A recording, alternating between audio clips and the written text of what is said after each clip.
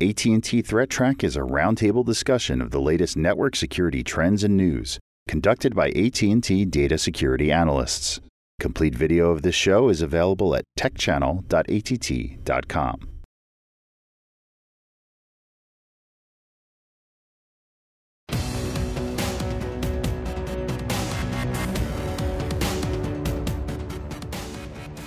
Nimrod, I think you were telling me a little bit ago about something. It's your son that was gathering some data. One of my kids turns out had been writing an application, and I noticed what was going on because, being a network geek, I probably have more network hardware than some small businesses do, and I check it every once in a while. I was looking at my traffic utilization. I saw something a little bit weird. I had some very consistent high utilization, much higher than normal. When somebody has a piece of equipment or a device, a computer, as we use it, we expect it to behave in particular ways. But if it starts behaving differently, there's got to be a reason for it. And so the question is, what is the reason? I was slowing down about 6 megabits per second, but constantly, 24/7. Not super high, but out of normal. Mm-hmm. So I tracked it down, and it turns out that one of my kids had been writing a Twitter bot. It was doing queries against Twitter, pulling down essentially all of English language Twitter in real time to tweet random things. Nothing really crazy complicated, but it was pulling down quite a lot of Twitter.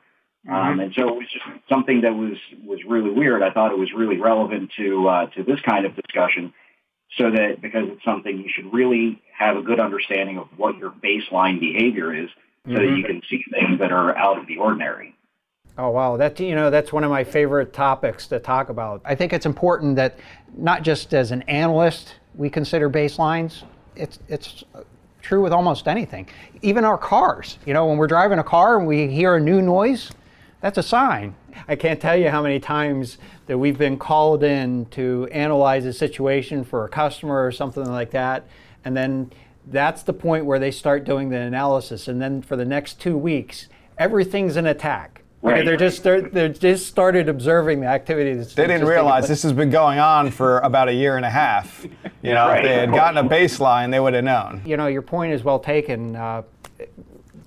Analyze the network, at least take snapshots or get a reasonable idea. I mean, our personal preference, or the preference we try to do, is to automate those activities. That is to have something that generates a baseline and looks for changes in activity. And it's not necessarily a security relevant event. It certainly is something that you want to pay attention to and understand how things are changing over time. So that helps really well for the short-term type thing. And then it's also very helpful to have sort of a long-term trending thing, so you can do some predictions in terms of when you might need more capacity. You might have to add some more network gear to your home network, for example. Sure. And John, we were talking earlier today about some instances that you've seen where devices get compromised, and they might be on mobile networks, and you're using a ton of extra mobile data. Mm-hmm. You might get a pretty significant bill that you weren't expecting.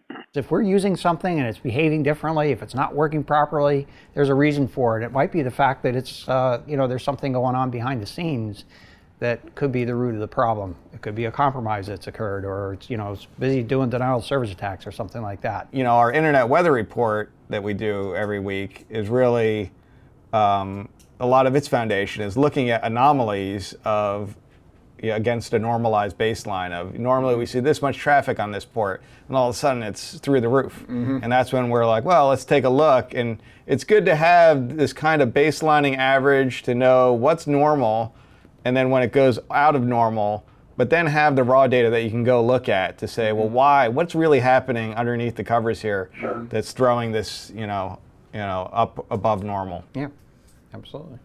All right, very good. As always, information is king. Yeah. Information is king. So I wish your son good luck with his endeavors and his programming activities, and he obviously has some good guidance along the way, so keep it going. All right, thanks, Nimrod.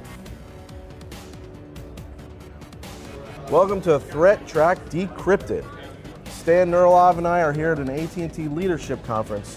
We have a set of security booths here at the show where we're talking to folks about the security products we have internally, sharing some of our concepts and ideas with leadership, showing our progress on working on security actions.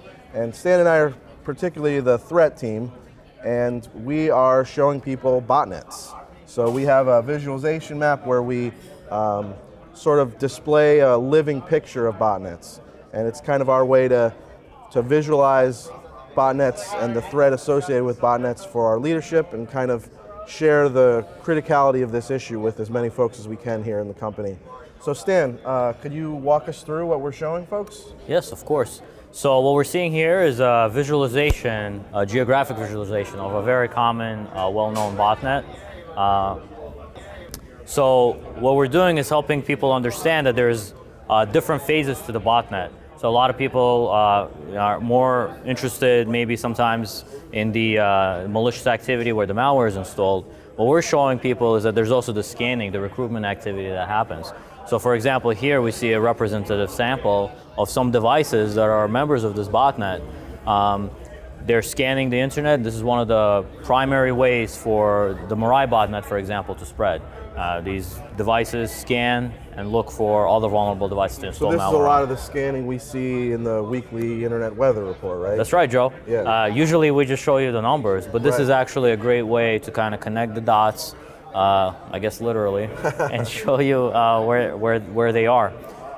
So one of the other things we try to do is that, educate that the next step is really try to figure out where is the command and control. Okay. So these IP addresses here are the controllers of the botnet. They are the ones directing where the attack should happen, and they kind of, they are the next level of analysis that we can do once we figure out who they're targeting and things like that.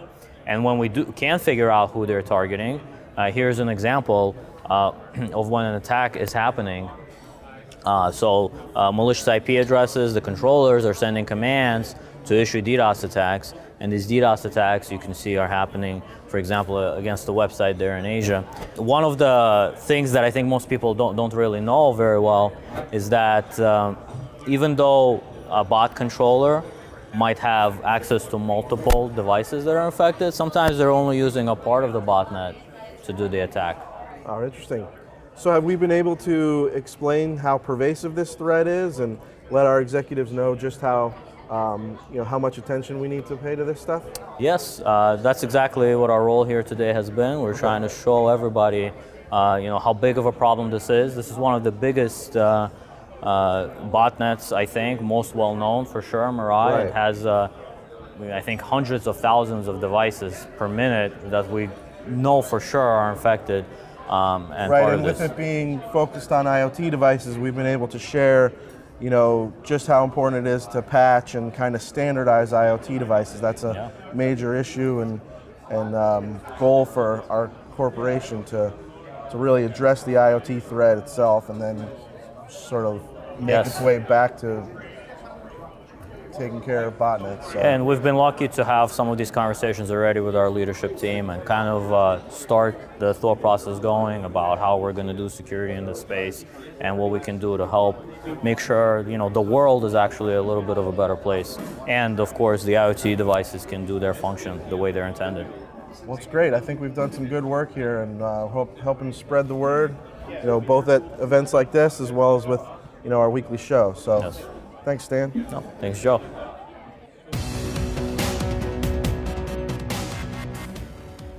The views expressed on AT&T Threat Track are those of the participants and do not necessarily represent the views of AT&T or any other person or entity.